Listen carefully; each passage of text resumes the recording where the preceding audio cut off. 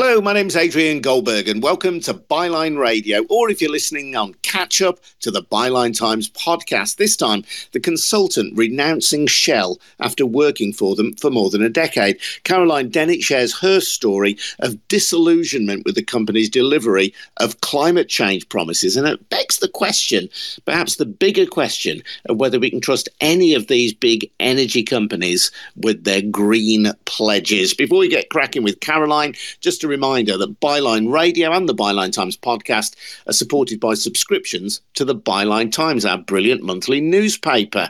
If you want to find out more about the Byline Times, check out our wonderful website as well, bylinetimes.com. What we're about is independent, investigative journalism, not in hock to any corporate interest, not answerable to any political party. We just try and tell it like it is, really. Tell the truth and expose those who are responsible for wrongdoing and for not telling the truth for what they are. So feel free to come and join us. Take out a subscription to the Byline Times. More information at bylinetimes.com. So it's welcome to Caroline Dennett. Hello, Caroline. How are you doing? You're right. Yeah, hi Adrian, hope you can hear me okay. Great. You've caused a bit of a stir in the last 24 hours or so, posting a video and effectively renouncing a Shell, a company that you've worked for more than 10 years. You didn't work directly for Shell. You weren't an employee of Shell as such. Just tell us what you do and how you came to be involved with Shell in the first place. Yeah, thanks, Adrian. That's right. So I've got a small business that contracts with Shell very specifically on safety culture assessments. So cast your mind back to 2010, if you can think that far back, if you're old enough to do that. There was a massive oil incident in the Gulf of Mexico, Deepwater Horizon. There's been a very famous Hollywood film produced as a result of that, where it was a terrible incident. There was, lives lost and huge environmental disaster in terms of release of oil into the sea. Now, that wasn't Shell. That was, sadly, that was BP who did that. But Shell and other players thought, do you know what? It's lucky that it wasn't us. That could have been any player out there, actually. And they wanted some way to not predict, that would probably be too far a stretch, but to really understand, what are the values and attitudes and behaviours at the front line of the oil and gas industry, that might indicate whether we're setting ourselves up for something similar. So they asked, would I design a process safety culture survey? I'd never done any work in the oil and gas industry previously, but I was a survey expert, I suppose, for want of a better word. So together with some Shell frontline engineers, we created a survey, an in-depth survey that would, go out to frontline employees and contractors to really understand their perception of safety performance and safety culture. So we did a test and, a pilot and a test, and thought that'll be it. We'll hand it over to Shell. They'll do it in-house, or they'll get a much bigger player than us. But they offered us to do that globally for them, which was, felt like a great honour, really, because we are a tiny company. And so we've been doing that across many of Shell's assets all over the globe, not having to travel, I have to say, but remotely employing survey employees, with a very in-depth questionnaire that focuses on things like, are workers empowered to mention something that they feel is unsafe to their boss or to their colleague? Are leaders saying the right things and doing the right things in terms of putting safety before production, and not expecting people to take undue risks or cut corners that might lead to something unsafe. So that's what I've been doing really with Shell and other clients in the industry and in a different sector as well. So, so sorry to interrupt, Caroline. So go ahead. Your expertise then, are you an engineer? What is your expertise? I'm just curious, really, to know what you do. So not an engineer at all, but really have a good understanding of what drives human behaviour, and really analytics, I suppose, is our power. So having collected all the data, via this big survey that goes out to frontline workers, we will then look at all the data that's tick box data, quantitative data, but also lots of open feedback. So, it was a really good opportunity to capture the voice of people who work at the front line, because they could genuinely say, well, I've seen this, or I'm not so happy about that, or we're doing great on this, but not so great on that.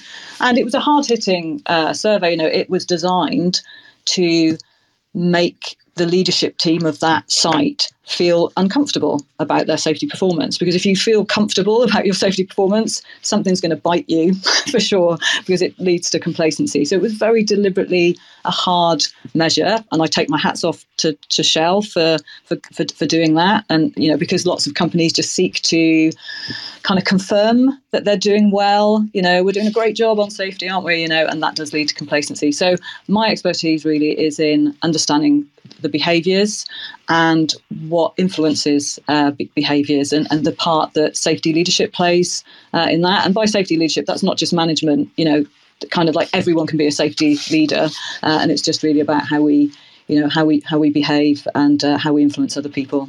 Yeah, so effectively, these oil wells are there, these production platforms are out there. That obviously predates you by many decades. You're going in to say to the workers there, okay, if there's a safety issue, are you confident that you can raise this with your boss, perhaps without fear of getting sacked? Is there a proper mechanism by which you can put your hand up and say, there's a potential deep water horizon or other catastrophic events, and let's try and prevent it before it gets out of hand? Exactly. And that could be, that could be a personal harm as well, like, oh, there's something that's not right, but yeah. And for them to be able to have a conversation with someone via a vehicle of a survey, to be able to do that, so that we can get the early indicators that something might need looking at. And again, that will be not people ever intentionally setting out to harm anyone at work, but more just the unintentional thing, when people are under pressure, or they just want to get the job done, there's just, people have got blind spots, right? In your daily work, you don't always see everything. And if someone says, hey, actually, that's not very safe, you need to have a culture that accepts that, and where people don't get irritated because someone's called you out for something. So it's all about the culture, really, and perception, and there is no reality in safety. It's only ever what people perceive to be the case. Yeah, and I'm sure people, whichever kind of company they work for, they'll be familiar with management, where if you raise concerns, in some cases management will treat you as a troublemaker, but good management will have their antennae twitching and say, this is good, this is helpful, let's try and create a culture in which everybody can put their hand up and say, I think there's an issue here, we need to sort it for the greater good. And in 2010, when you started working for them, I'm going to say not directly for them, but you were hired through an agency to work for them as a consultant. At that point, 2010, did you have any thoughts about climate change? Were you conscious of it? Was it in your mind at all? Probably, yeah. So we're probably heading into 2011 by the time we were up and running with Shell. But no, not so much climate change, because that probably wasn't, even though I was, environmentally aware, that it wasn't in our everyday conversation. If you read something, you might think, oh yeah, there is probably we did talk about greenhouse gases and global warming. That was probably more, we weren't perhaps thinking of it in terms of climate change, but so there was some awareness of that. But I think from my perspective, I was aware of the polluting nature of the oil and gas industry, or the potential for that. So I wasn't particularly overjoyed. I wasn't thinking, yes, this is an industry I really want to work in. But I think having seen the opportunity to keep people safe, from personal injury or harm, to help prevent those leaks, whether that's oil or gas escapes, loss of containment, or whether it was something like the Deepwater Horizon. When you look at the pictures from that incident, it was so devastating for the Gulf of Mexico and all the communities, who rely on the waterways around there. And I think the opportunity to do good, it seemed like an opportunity to really make an impact. And I have to say, in the 11 years that work has been valuable. It's been valuable to me. Shell have valued it. It's interesting to hear you, Caroline. Obviously, you've kind of been through this process, and you've wrestled with your conscience, and I'll explore why you came to the conclusions that you did. But I think many people listening to this will understand that you didn't create the oil and gas platforms, you didn't create this industry, but you were offered the opportunity and the chance to at least ensure that this business worked as safely as it could and worked as well as it could. And given that it's there and one person alone isn't going to make it disappear anyway, even if they wanted it to, then you can do, as you say, some good by intervening positively to at least make sure it's as safe as it possibly can be. Yeah, absolutely. And I think for me, there is a sadness in what I've done, because I've had, great working relationships with people at Shell who genuinely work very hard to make sure that, the work is as safe as it can be. We forget, I think, every time we turn on the gas or turn on the lights, that there are people who every day put their life on the line to go and work in, what are very high risk situations on oil and gas platforms, but also, at plants and in the manufacturing stages. That's real people's lives out there. And I have a great deal of empathy for people who have to go and do that job every day. And sometimes they don't see those risks. And it is a shame to not carry on doing that work, because it has had value. But it just got to the point where I thought, if I felt Shell was genuinely transitioning to a renewable future, I would want to see that transition through as safely as possible. But I just felt that isn't happening. And I was asked to work on, a couple of surveys for new construction projects, which means, they're building new infrastructure for oil and gas. And I just thought, this isn't transitioning. And when I was asked to create a kind of new survey for that, there was an indication that there's more of these, there's more of these to come. And I think that is when I just started thinking all the warnings around climate change, and they've been around for quite a few years, they are getting more and more severe. We're seeing it, aren't we? We're feeling it. Even here in the UK, we are starting to feel it. And there's obviously countries out there, and a lot of them where the oil and gas industry are, that is really feeling this very seriously, with severe high temperatures, flooding, just an unlivable world already for them, where some places are seeing already 2 degrees or more of global heating compared to pre-industrial levels. So it's there's been a sadness, and I have wrestled with it. I think that's a really good term. But you have to live with yourself, and when a kind of marriage isn't working any longer, I suppose it is just time to walk away. And I think I did want to make an impact, because I wanted to raise awareness, and I wanted to let other people in the industry know, if you feel like this, perhaps you can seek a more sustainable job or career, and it is possible to do that. But I wholly appreciate that I am in a lucky position. I had the luxury of choice, and that many people who work in the industry at the front line, they don't have that choice. It's for them it's oil and gas or bust. Genuinely, there isn't a lot of alternative good opportunity. And do you mind me asking as well, how much of your business then was reliant on Shell? Is this a big thing in the context of your overall business to give up? Yeah, it is actually, and, perhaps somebody looking on might think, wow, that looks a bit like kind of commercial suicide, really, to do that. It's not quite that serious, but yeah, they have been a significant part of our revenue, and not just our revenue, but, of a life, really, lots of hours spent, working on this and working very closely. So both from a kind of, revenue point of view, but also, just on a kind of, just on a human basis, it has felt like quite a lot to turn my back on, and that has taken me a few months from the point of kind of like thinking, this is what I need to do. That it has taken me a few months to really take that leap of faith and say, okay, now's the time. Yeah. If people haven't seen your video, it's very easily available online. If you just search Caroline Dennett Shell, Caroline Dennett Shell, it will come up. But you talk about Shell having a disregard for climate change risks. You accuse them of double talk on climate. And I should say, before the end of this broadcast, we will hear Shell's response to that. They say that they're operating beyond the design limits of our planetary systems. They're not putting environmental safety before production. And you say that Shell's stated safety ambition is to do no harm. Goal zero, they call it. And it sounds on vulnerable, but they are completely failing on it. They know that continued oil and gas extraction causes extreme harms to our climate, to our environment, to our people. And whatever they say, Shell is simply not winding down on fossil fuels. I mean, you could hardly be more blunt in your assessment of where Shell are at the moment.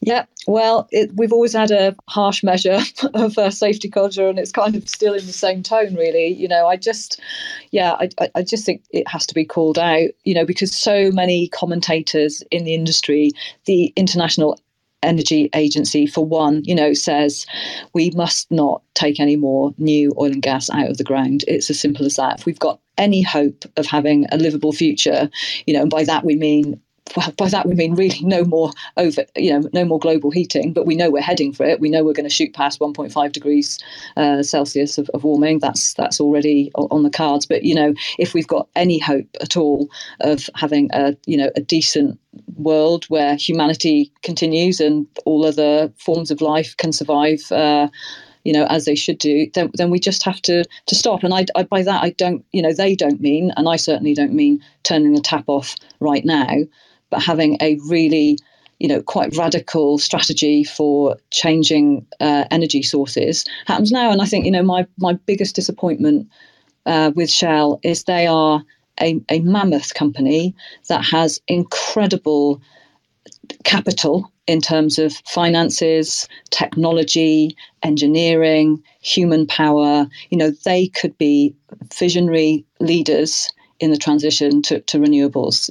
They were pioneers once. They brought us lots of the luxuries that we have today in terms of how we live, how warm our houses are, how we travel.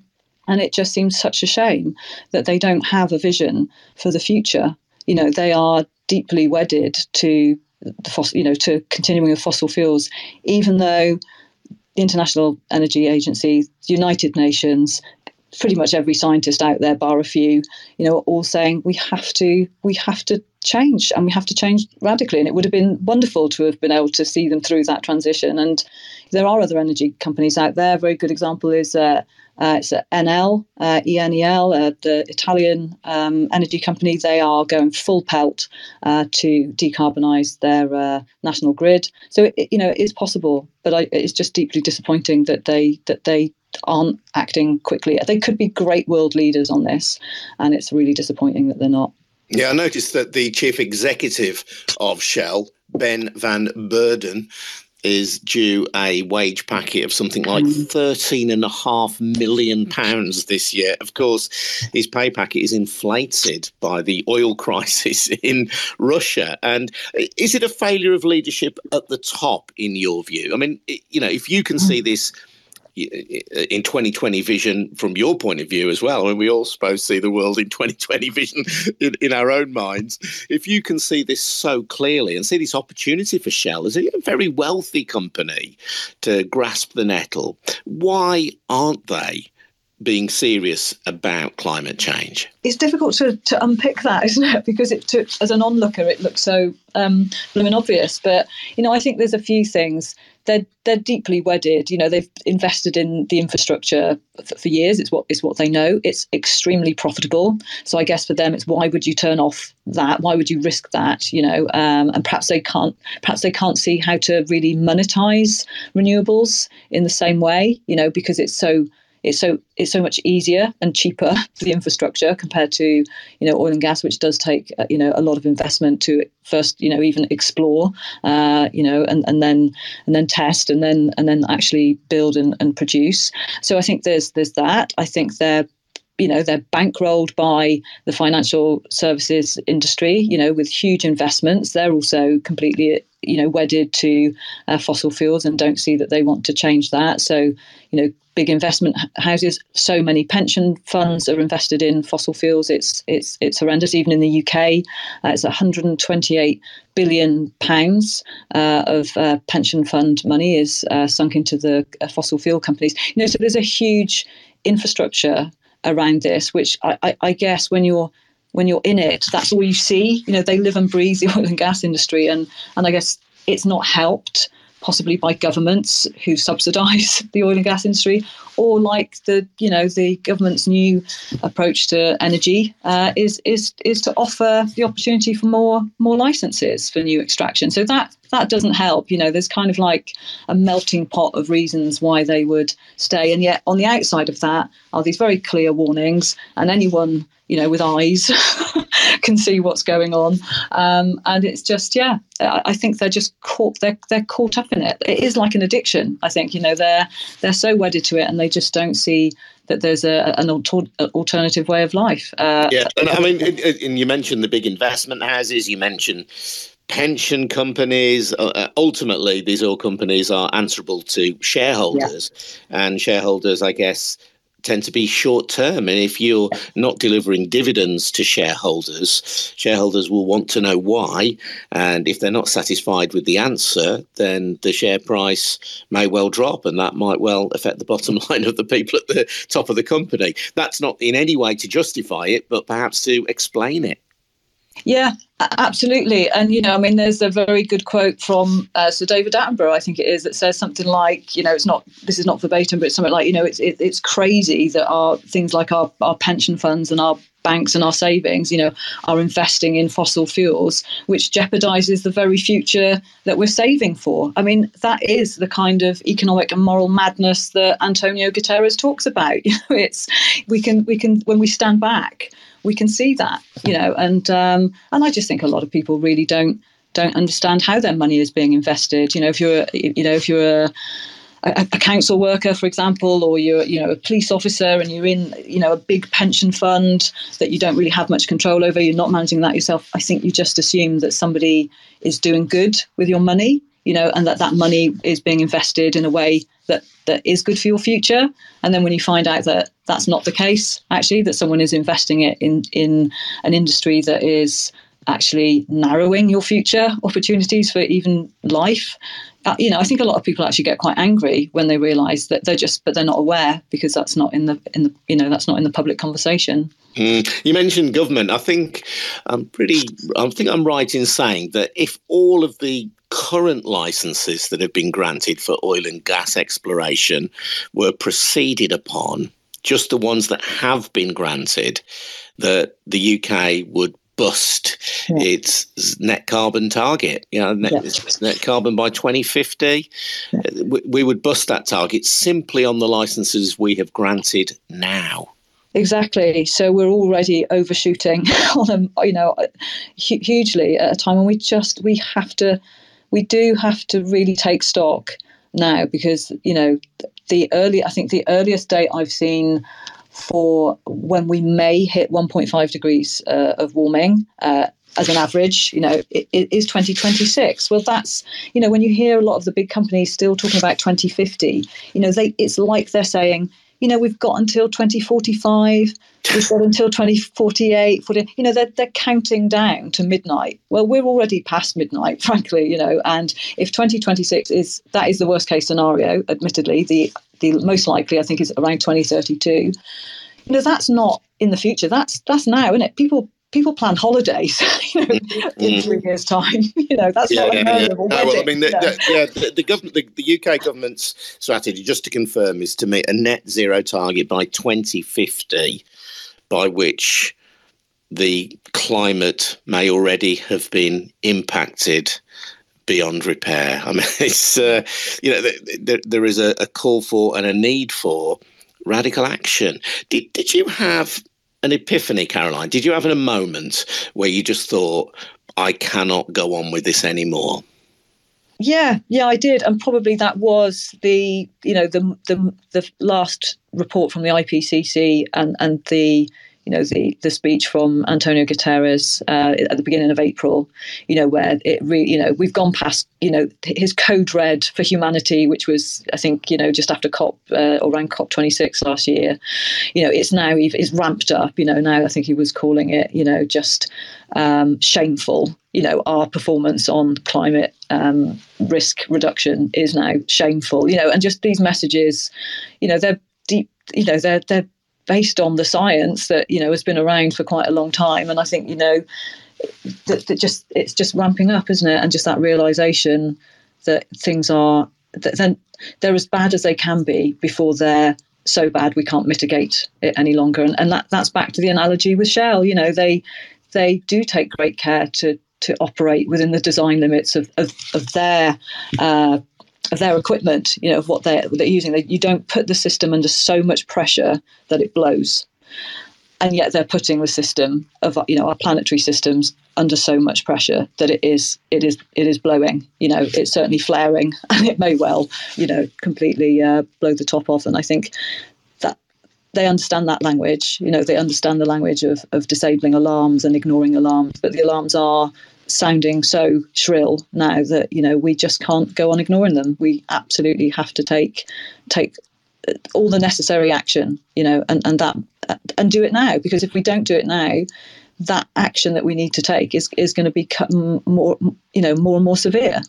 Like COVID. COVID showed us what can be done when governments really focus their efforts. And to avoid something like that, we can transition in a smooth, peaceful way now. But if we go on, things are going to get very, very difficult for people. You've been with us already for a good half an hour, Caroline. I'm sure you've got other things to do. Have you got another 5 or 10 minutes or so just to take a call from a listener? Absolutely. Yeah, I would love to. Thank you. Appreciate that. Let's get a word with, I think it's Aman. Aman, just wait there a moment. I will, Caroline, as well, just read you what Shell have said to us, because I thought it was only fair that we should hear Shell's point of view. They say, be in no doubt we are determined to deliver on our global strategy to be a net zero company by 2050, and thousands of our people are working hard to achieve this. We have set targets for the short, medium and long term, and we have every intention of hitting them. We are already investing billions of dollars in low carbon energy, although the world will still need oil and gas for decades to come in sectors that can't be easily decarbonised. So they're flatly rejecting the allegation, Caroline, that you're making. Yeah, and they would, but it's just like, well, where's the proof? Where's the evidence that they're on target? Because again, what are those targets? When are they going to start reducing? Because if you are seeking new licenses, and they are in and around the coastal waters of South Africa and Namibia, that's not transitioning out, is it? I just don't know how they think they can achieve a target unless they're really thinking we're going to do all that target in the last 10 years that we have left, between 2040 and 2050. Because surely you would say we're going to do everything that we can now, and let's make a start, which means from today we're not going to seek any more licenses. There's enough reserves already, and as you just said, Adrian, just based on what is already been granted, we are going to overshoot on our carbon emissions. So it's words, it's just words. I'm afraid that's my observation from what I see operationally going on the inside. Let's bring Aman Sharma into the conversation. Hello, Aman. You're welcome. Hello. Oh yeah, welcome. Yeah. What do you want to say, Aman? Oh, I'm not sure what's up with Aman there. Let's speak to Kathy. Hello, Kathy. How are you doing? You all right? Hiya, good morning. Caroline, lovely to hear you speak, and totally respect you for making the stand that you have and speaking out and taking action, reflecting on your own sort of, conscience, I guess, isn't it? It's interesting. I remember the Deepwater Horizon incident very well.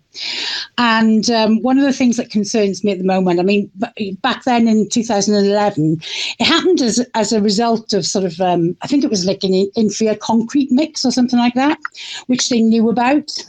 And due to the lobbying of the oil and gas industry, etc., it had been deregulated. All of the inspectors had been sparsely shared around, and there just weren't enough people to go around to check each oil rig. And what happened. What concerns me now is our government, for example, in the North Sea. They're of a mind of deregulating, check out the red tape. We're already suffering from a bit of regulatory capture. Is this something that concerns you too? excellent question, Kathy. And it does, I have to say, because what we will see happening is as the oil and gas industry becomes less profitable, and it will, over time. I know they've had bumper, profits just now, and it becomes more difficult to produce. The oil and gas industry, the big players will start to annex, their less profitable businesses and sell it out to, more local operators. And, I think people will take their eye off the ball in terms of safety. Shortcuts will be made because the race to just keep on producing will be there, and that will lead to more incidents. And I think that is a genuine concern. I think it will become increasingly deregulated. I think when the big players, perhaps sell stuff off to smaller players, they won't have the resources to put some of the safety, some of the safeguarding in place. And I think that is I think we could see far more incidents. And of course, every day there are smaller incidents. And, if you look in the Niger Delta, there's areas there which have been absolutely decimated by leaks, oil leaks and to see more. So I think you're right. I think, we could be heading for a place where there's more, there's even more pollution, and that will have a devastating effect on our land and seas, and not great for wildlife. So I think it could potentially get dirtier as things go on. Great stuff, Caroline. Thank you, and thank you for joining in, Kathy, as well. Really appreciate your contribution, Caroline, and it's a brave and a bold thing that you have done, and it certainly sparked a lot of debate, not just on Byline Radio and the Byline Times podcast, but elsewhere in the media as well. And, we take our hats off to you. And thanks, Adrian. Thank you so much, and thanks for having me on. No. Well, I hope you contribute some more as well. It'd be great to hear from you on another occasion as well. It's, it really is a significant intervention, I think, and I would encourage people to check out your video. If people just put in Caroline Dennett Shell video, I'm sure they'll find it. Thanks very much indeed to everybody who's listened. Don't forget, if you want to support free and fearless journalism, check out the Byline Times, our monthly newspaper. You get details on how to subscribe to that at bylinetimes.com. And your subscriptions not only pay for your newspaper, they pay for the website, Byline TV, Byline Radio, and the Byline Times podcast. So thank you all very much indeed for listening. Stay tuned to @Byline Radio for details of more Twitter Spaces when we go live, and all of these programmes as well we will endeavour to put up as well via the Byline Times podcast. So please spread the word. Thanks very much indeed, everyone. See you soon. Ta-da.